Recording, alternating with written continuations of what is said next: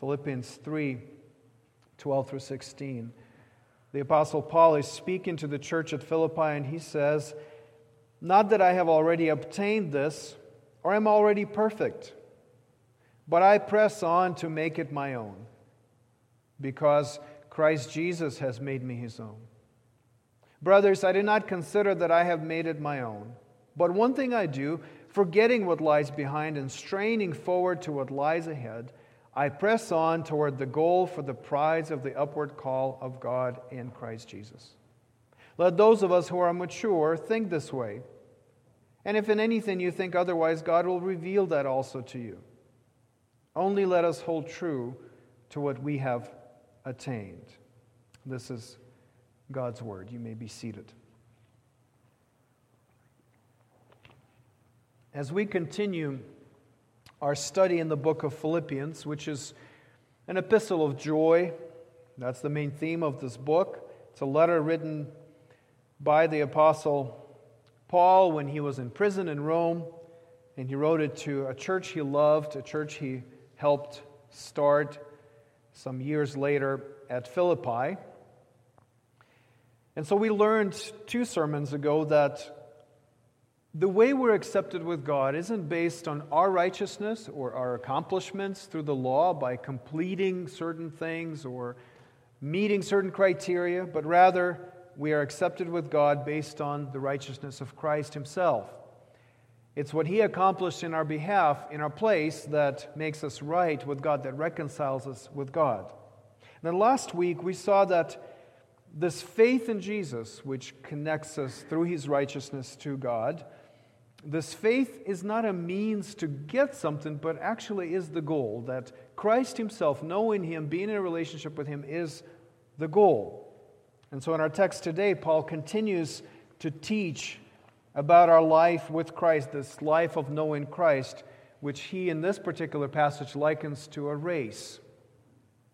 Like one that he would have seen at public games in a number of cities in the ancient world. This was a common means of entertainment for people to gather and watch athletes compete in various sporting events, and foot race was one of them. People ran. That was a big deal in the ancient world. So my plan today is to focus on this metaphor. So I'll make an introduction that I'll focus on the metaphor of the race, which Paul uses in our passage. And then I'll tell you about 3 dangers to our running the race. And then finally, in conclusion, I'll point to our motivation. Is it a 5-point sermon or is it a 3-point sermon? Nobody knows. But 3 are alliterated and they are posted on Facebook, so I have to stay true to that.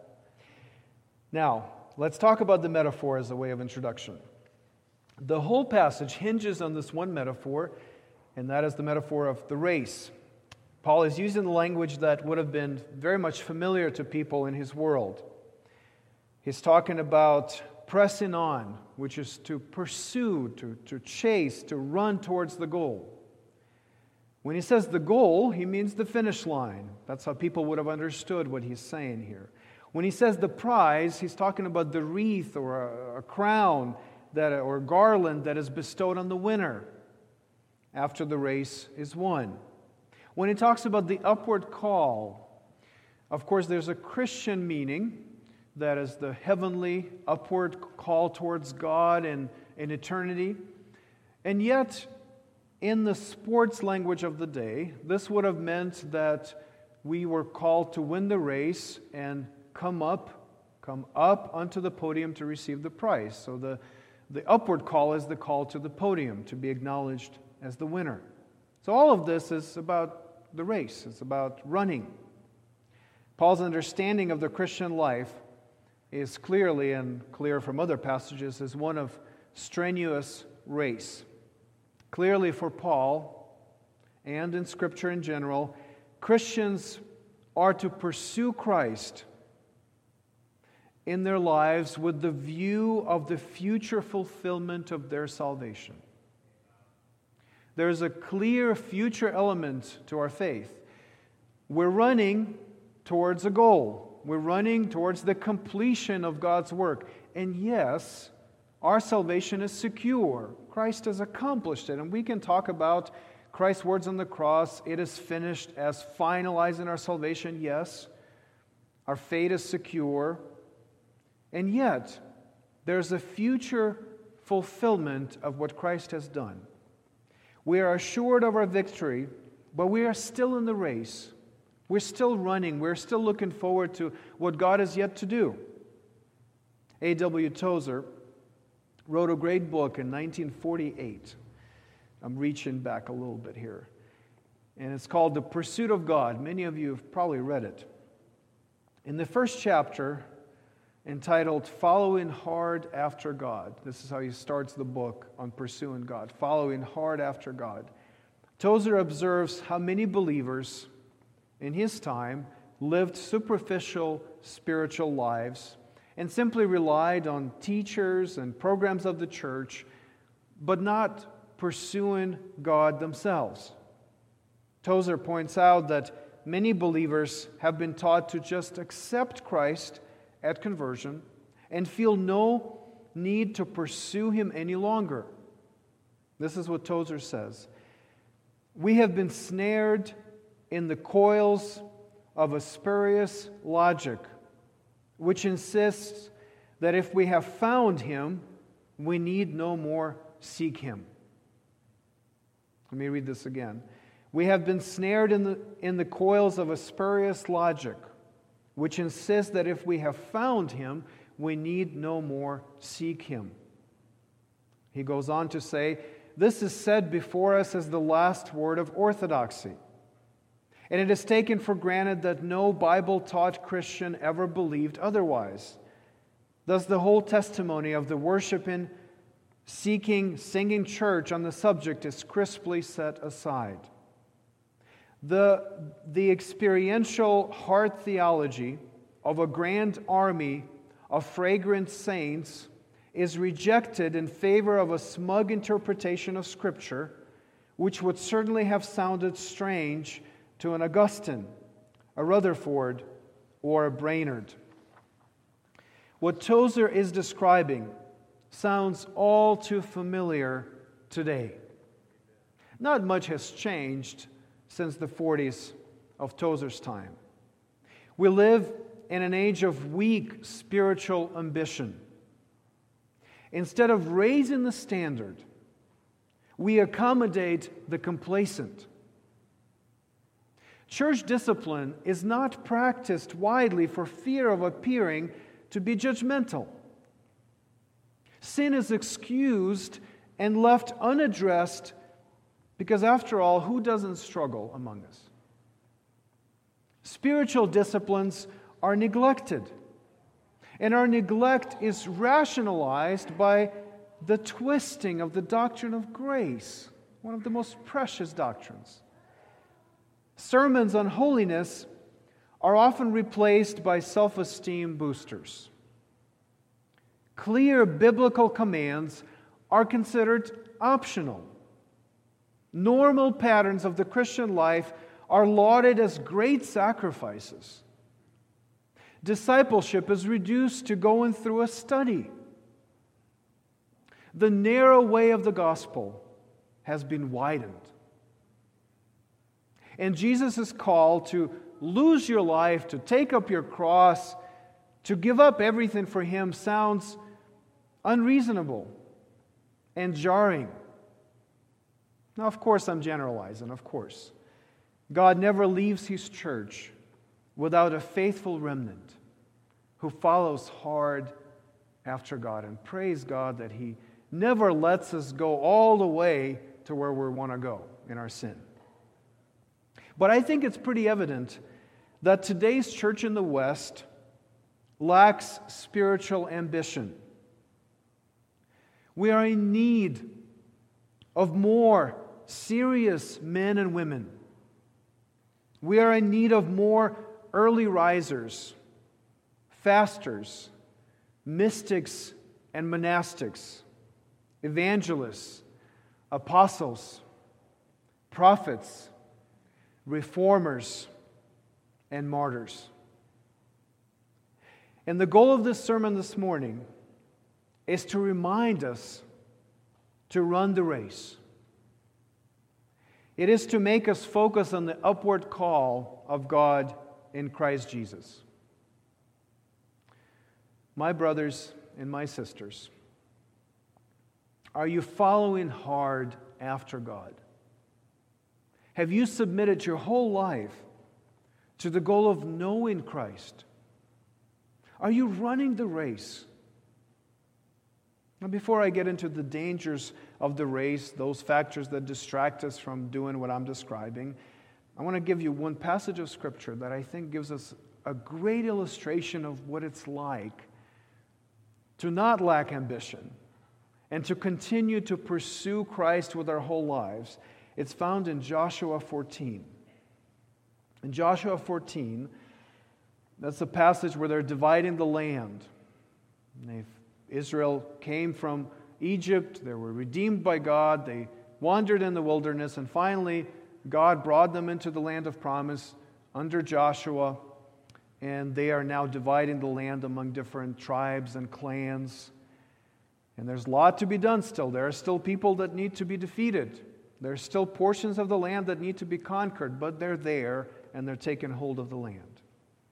And this is what Caleb says to Joshua. Now remember, Caleb was one of the original spies that went into and saw the land, and 10 of the spies were very afraid and didn't want to go into the land, but 2 of them, Joshua and Caleb, trusted in God and ready to go in. Now this is now 40 years later, and this is what Caleb says to Joshua. And now behold, the Lord has kept me alive, just as he said. These 45 years since the time that the Lord spoke this word to Moses, while Israel walked in the wilderness. And now behold, I am this day 85 years old. I am still as strong today as I was in the day that Moses sent me. My strength now is as my strength was then, for war and for going and coming. Listen to this. This 85-year-old Caleb says, so now give me this hill country of which the Lord spoke on that day. For you heard on that day how the Anakim were there with great fortified cities. It may be that the Lord will be with me, and I shall drive them out, just as the Lord said. This is an incredible passage. An 85-year-old man who feels that he's just as strong as he ever was. I don't think he is as strong as he thinks he is, but the ambition, the desire in his heart, he's been thinking about God's promise for 45 years. And he says, I remember what the Lord said. And he says to Joshua, give me the hill country, because maybe the Lord will help me conquer that and defeat the Anakim and take the fortified cities. I mean, it's amazing that this is coming when they are in the land. He could relax at this point, right? He could say, let the younger people now take care of this. And he says, give me the hill country. Not the easiest piece of land. But he says, give it to me. There's godly ambition. I love this passage. Oh, I pray that at 85, if I'm still around, I would be able to say this. And for some of you, maybe this is a word for those who are retiring or have retired. Maybe you are in your older years. Look at Caleb. He's not retired from his pursuit of God, for his pleading God's promises. Give me the hill country. I pray that this would be my slogan, this be your slogan in life, where you go to God and you say, you give me the hill country. I am as strong as I ever was. I can still do it. Give me the next task. Give me what you have promised. But whatever age you are, you don't have to be old to apply this to your life. Maybe it's better if you're younger to apply it now and not wait till it's later. So let me address the young people, the kids and the teenagers and the 20-somethings and the 30-somethings and my generation. We need to hear this. We ought to be going to God on our knees and saying, give us the hill country. That spirit of holy dissatisfaction, of saying, Lord, there are promises that are still to be fulfilled in my life. And I'm not letting go of you, like Jacob wrestling with the angel of the Lord.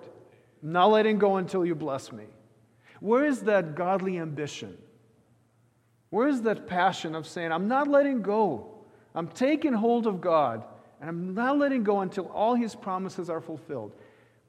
Those are different metaphors for the same thing. Paul's metaphor is the race. I will keep running. I'm not slowing down because I'm older. I'm going to keep running. The finish line is still ahead. I'm not going to get distracted. I'm going to plead the promises. And I'm going to take what God has promised to me. So what is your hill country? What is it that you're pleading with God and holding on to God for? Regardless of your age, do you have this Caleb-like ambition?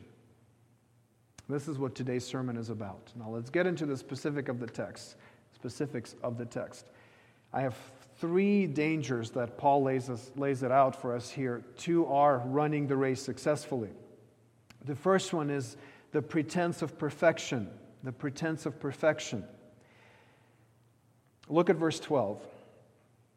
Our passage begins with Paul saying, not that I have already obtained this or am already perfect. Now in context, Paul is talking about the resurrection from the dead. That's the previous verse. He's saying, I want to attain to the resurrection from the dead. But then he says, not that I've already obtained it or am already perfect. Meaning that because the resurrection hasn't happened yet, I'm not yet perfect. I've not achieved the resurrection. My race isn't done yet, so I'm not yet perfect. There's still work to do in me, in you, in the ministry, in life. Until we meet the Lord in glory, we are to press on, to keep running, to keep our focus on the upward call of God in Christ. And then Paul reiterates it in verse 13. He says, brothers, I do not consider that I have made it my own. Even the great apostle cannot claim that he has arrived. He's still struggling. He's still pressing on. He's still running. Though he is in prison, though he might die, he's still pressing on, still running. He's saying all of us need to be doing this. All of us need to run. All of us need to pursue God and follow hard after Him. A story is told about a desert father. Those were the early monks in the 4th and 5th centuries in Egypt who left the city, were disillusioned with the nominal Christianity of the day and the lack of spiritual ambition. And so they said, we're just going to go in the wilderness, we're going to pray, we're going to learn the scriptures, we're going to battle demons. Those are the kind of men and women they were.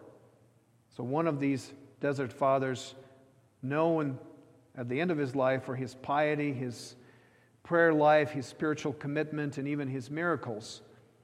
He's dying. He's on his deathbed, surrounded by his followers. His face becomes bright, and he's talking to somebody, but not anybody in the room. And so one of his followers says, who are you talking to? He's saying, I'm talking to the angels that came to take me to heaven. And his follower says, what are you saying? What are they saying? He's saying, I'm pleading with them to give me more time to repent. And the follower says, Father, you don't need to repent.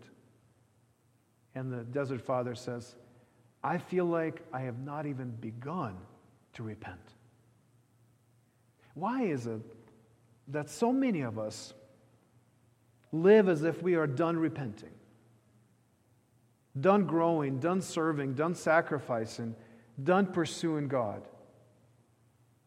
The apostle argues against the pretense of perfection. Now, of course, in some theological circles, people actually believe that it is possible to reach sinless state here. There are theologians who believe that and teach on that. But we don't hear this much anymore. It exists, but it's not really in our circles, to be fair. It's a theological fallacy. It's pretty easy to disprove, I think. Here's a story about Charles Spurgeon, who did not believe in earthly perfection. He was once talking to one of the students in his college for pastors, and the student said, "You know, Pastor Spurgeon, I have not sinned for 5 weeks. I think I'm getting close to the sinless perfection in this life." Spurgeon, who was a rotund man, he was a stout man, stomped on his foot. The student quickly lost his temper, and Spurgeon said, "Well, that should take care of the perfection nonsense." Easy to disprove, as I said. And I don't think there's anybody here that would say, "I believe that if I work really hard, I will be perfect before the Lord returns." But I wonder how many of us live as if we believe that it's possible, or that may even be a reality in our lives today. How many of us live as if perfection exists? I'll call it practical perfectionism. It's not theological, but practically we act as if perfection is attainable. Might you be a practical perfectionist? Might this be what keeps you from running the race hard? Now let me explain how it works. If you cannot remember the last time you have repented of sin, practically, you act as if you have achieved perfection, because you're not repenting anymore. You're not confessing your sin anymore. If in the midst of a conflict with someone, you do not think that you had anything in a way of contributing to that conflict, you are practically a perfectionist. You just think it can't be that I have contributed to this. If you are surprised at the failures of others, you might be expecting them to be perfect. If you expect that your church does everything right, friends, you need to repent of practical perfectionism. Do you see where I'm going with this? That even though we don't believe in the doctrine of perfection, we often live as if that's real. I don't sin. Why are you sinning? Why is this happening? Frustrated with sin, as if it's something unusual and new and disruptive to our holy lives. Biblically, we're all dealing with sin. We're all struggling. None of us has arrived. And so we have to live realistically and not given into the pretense of perfection. Now look at verse 15. Paul says, "Let those of us who are mature think this way, that if in anything you think otherwise, God will reveal that also to you." What does he mean by that? He means that the true sign of Christian maturity is recognizing our immaturity. That's how you know you're really mature, is that you constantly think about your immaturity. The more we grow in Christ, the more we learn, the more we progress spiritually, the more we realize how much more work needs to be done. The more you know Christ, the more you realize how much more there is to know. Of course, that's how it works. And so to say I am mature is at the same time to say I am immature. That's what Paul is saying. Don't pretend to be perfect. Don't live your Christian life as if you have already arrived in glory. Don't lose sight of the finish line thinking the race is over. And don't expect others to be perfect around you. We're all running the race. And we're doing it together. No one here has arrived yet. And yet many Christians have stopped running because somehow they have convinced themselves that they have arrived. Maybe not theologically, but practically. We can't be indifferent to the upward call of God in Christ. There is a future element to our salvation, and it's critical. Not everything has been fulfilled yet. We haven't arrived yet. We're not perfect yet. It's coming, but we're not there yet.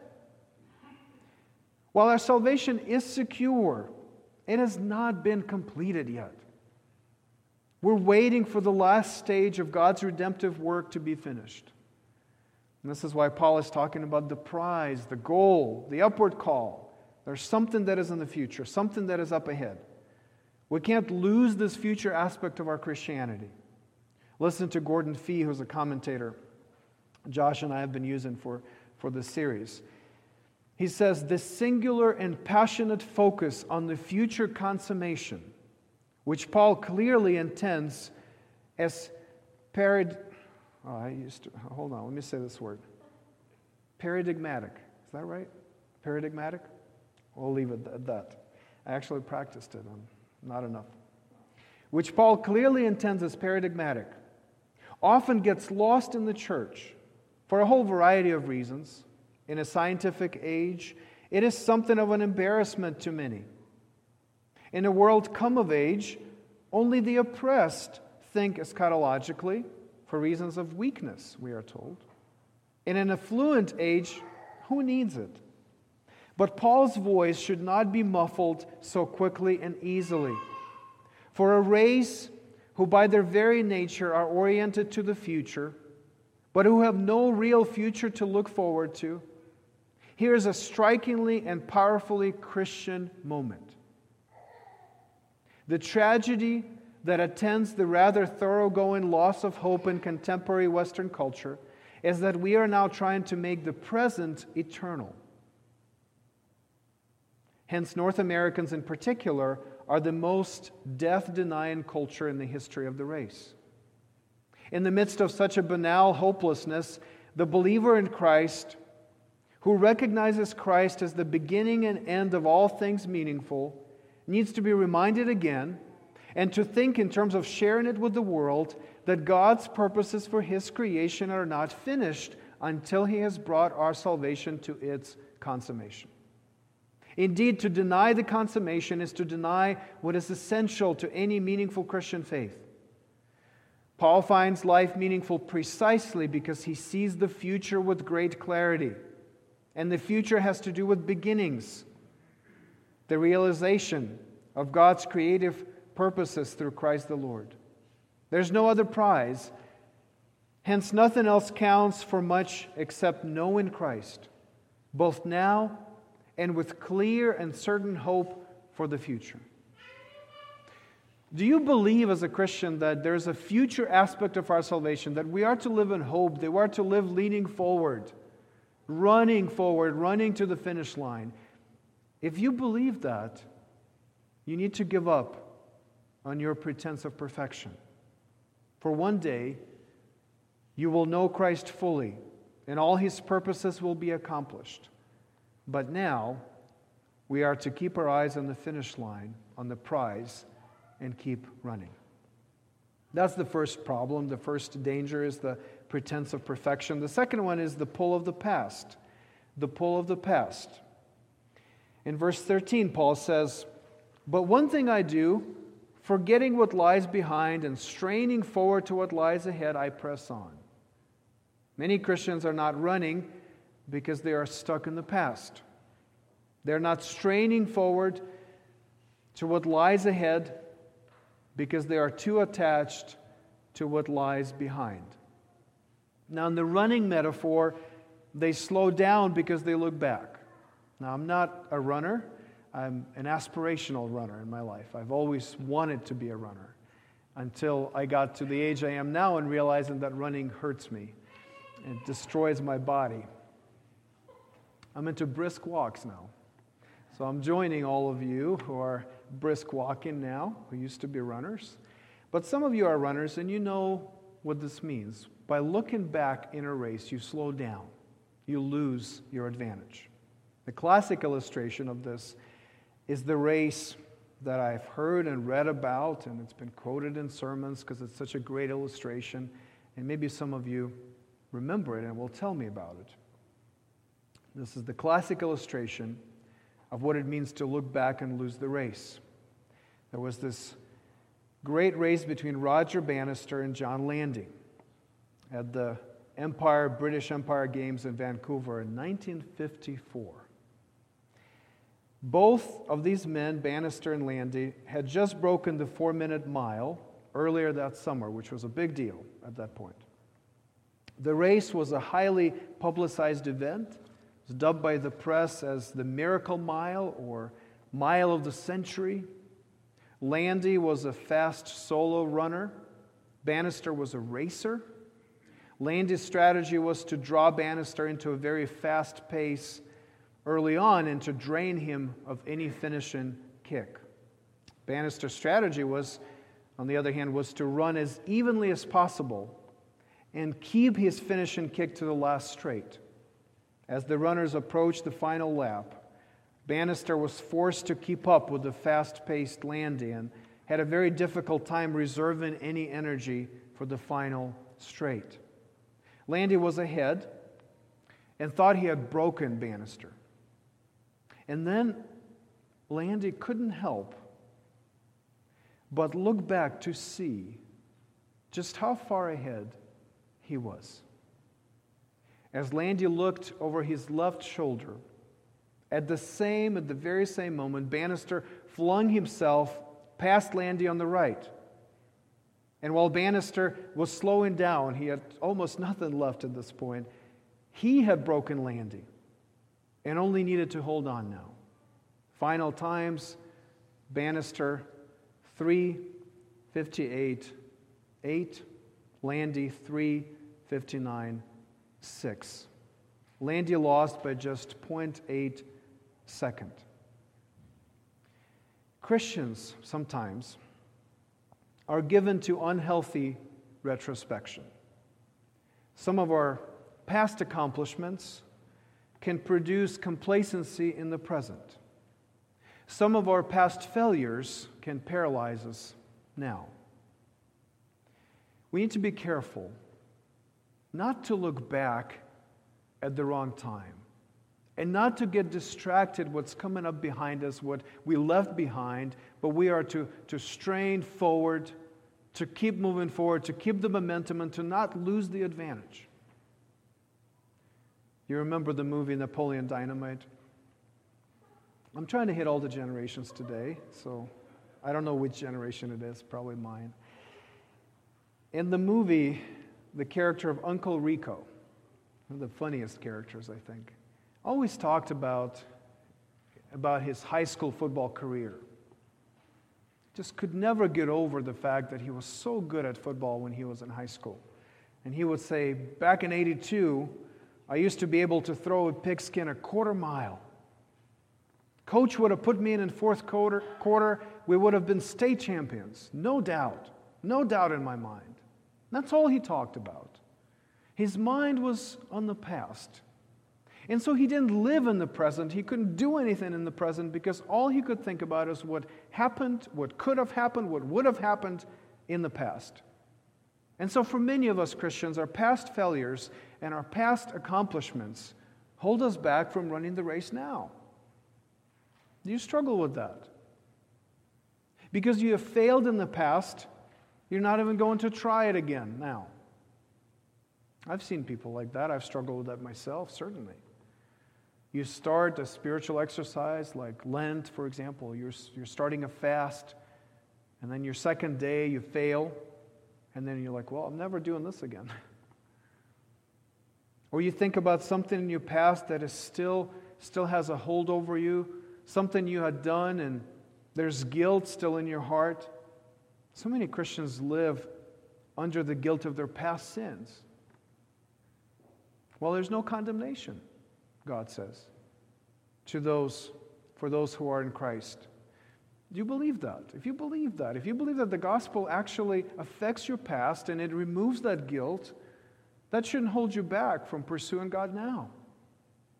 Corrie ten Boom said, God buries our sins in the depths of the sea and then puts up a sign that reads, no fishing.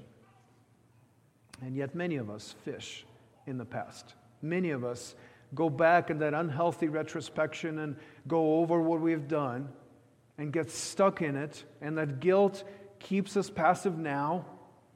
Or perhaps your accomplishment of the past says, well, I already did that. I don't have to push myself hard now. I already did that. Was in my younger days. And yet Paul says, forgetting what lies behind and straining forward, pushing forward to what lies ahead, I press on. Living in the past, constantly replaying our past accomplishments or failures can easily prevent us from living a full life in Christ now. Looking back slows us down. Paul says, one thing I do, forgetting what lies behind and straining forward to what lies ahead, I press on. Now, the final factor that can distract us and hinder us from running the race successfully is the problem of passivity. I'll be brief about this. The past is not irrelevant. I just told you to forget what's in the past, right? And you need to do that so it doesn't hold you back. And yet, there are things in our past that we need to build on, that we can't let go. We can't let it slip away. While we need to avoid unhealthy retrospection, we are to be careful to build on our past achievements. Verse 16.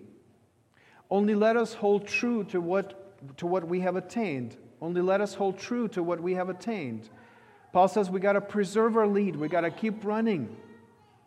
Hebrews 2 warns us about this. Therefore, this is verse 1 of Hebrews 2, therefore we must pay much closer attention to what we have heard, lest we drift away from it. Passivity in the Christian life means regression. You don't stay where you are when you're passive. You keep going back to where you used to be. To go backward in our walk with Christ, you don't have to do anything. You'll just drift downstream. Paul says, hold on to what you have already achieved or what you've already attained. Do not let it slip away through your neglect. Do not forget what you have already learned.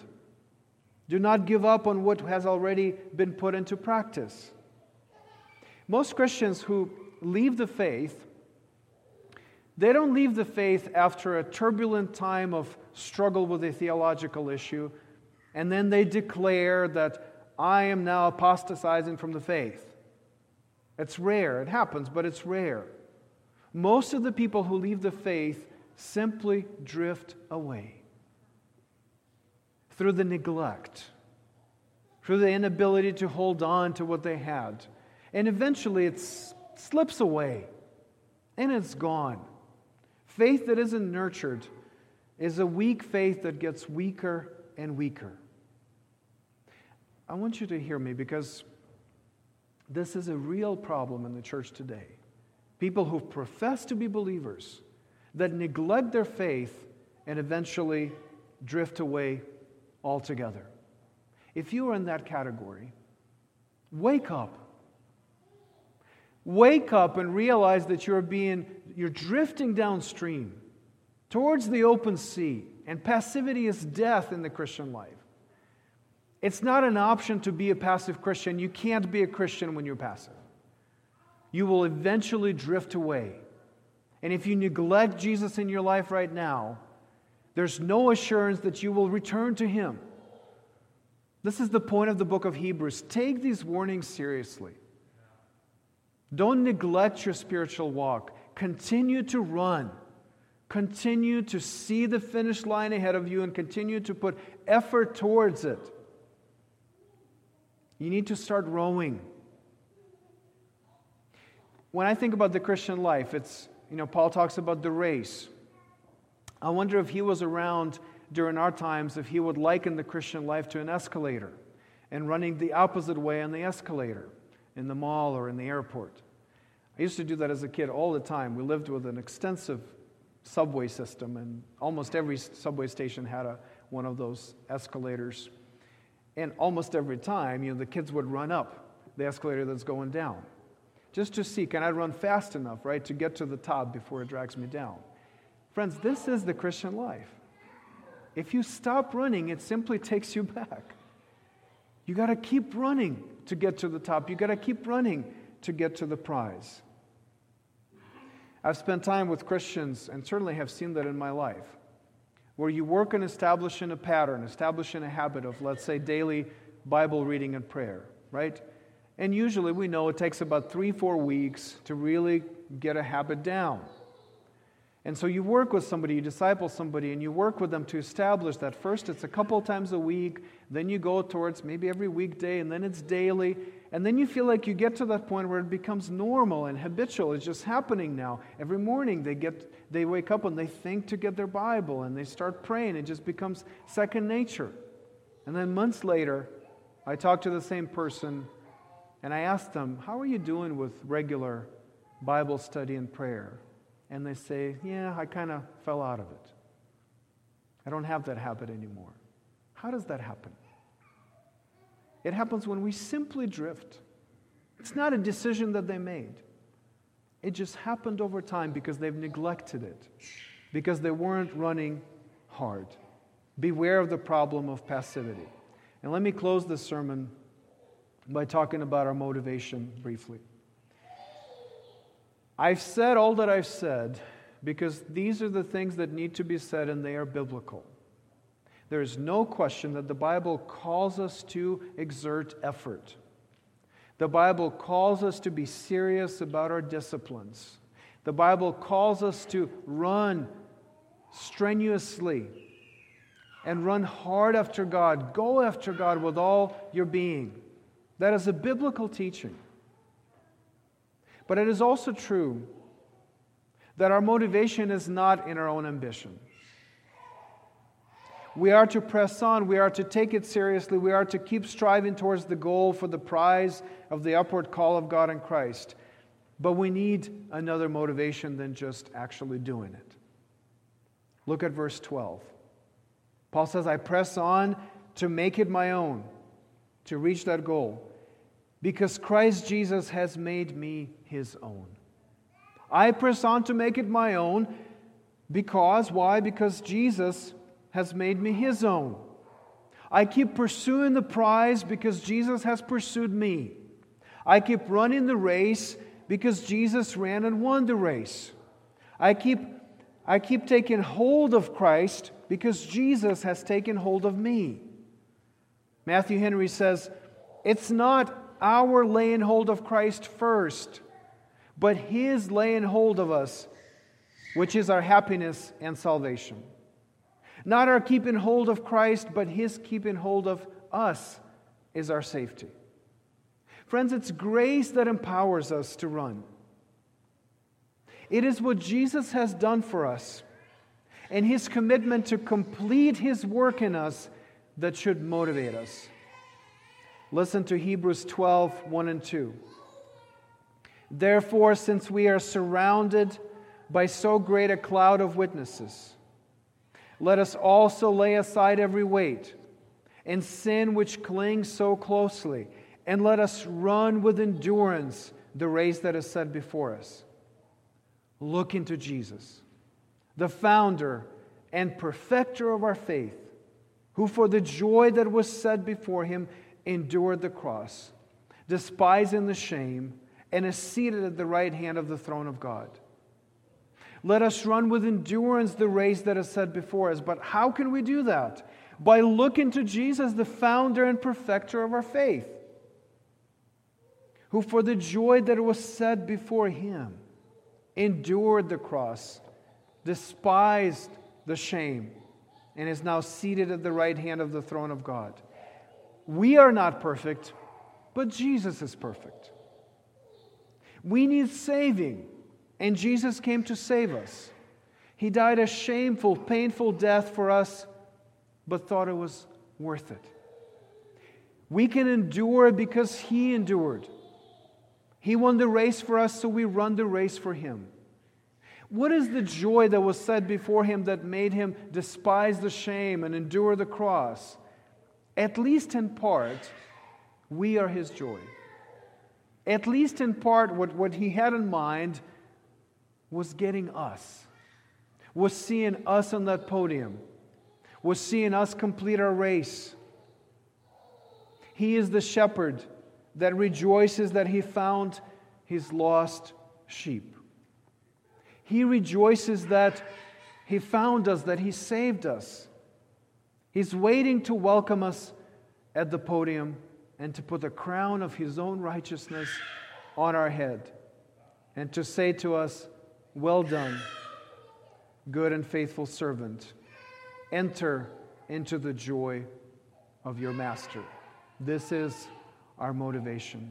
And if you're a Christian, that is enough to run hard and to finish the race and to plead with God for the hill country and to not give up and not to look back and not to get distracted by your past, but to continue to pursue Him, not lose the momentum, but finish the race well, because He will hold us fast. If you're not a believer, I ask you to think about what Jesus has done for you. If you were listening to this sermon and you're not a Christian, I hope that at least you heard what the Christian life is about. But to enter into that life, to live that life, to finish that life as a Christian, Jesus needs to make you His own.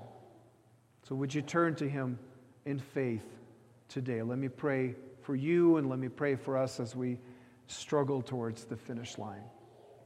Father, we thank you that you call us to run the race. But we thank you more that you gave us the motivation and the power to run it well. That it is your grace in Christ that makes the upward call attainable. Not because we are fast runners, not because we endure, but because Jesus ran, Jesus endured, Jesus completed, and now all His promises, including the future consummation of salvation, will come true. I pray that the Holy Spirit would speak these truths into our hearts. And as believers, let us recommit to run. And for those of us who don't know Jesus, I pray that you, Holy Spirit, would take hold of us today and unite us with Jesus by faith so we can start the race today. We pray in Jesus' name. Amen.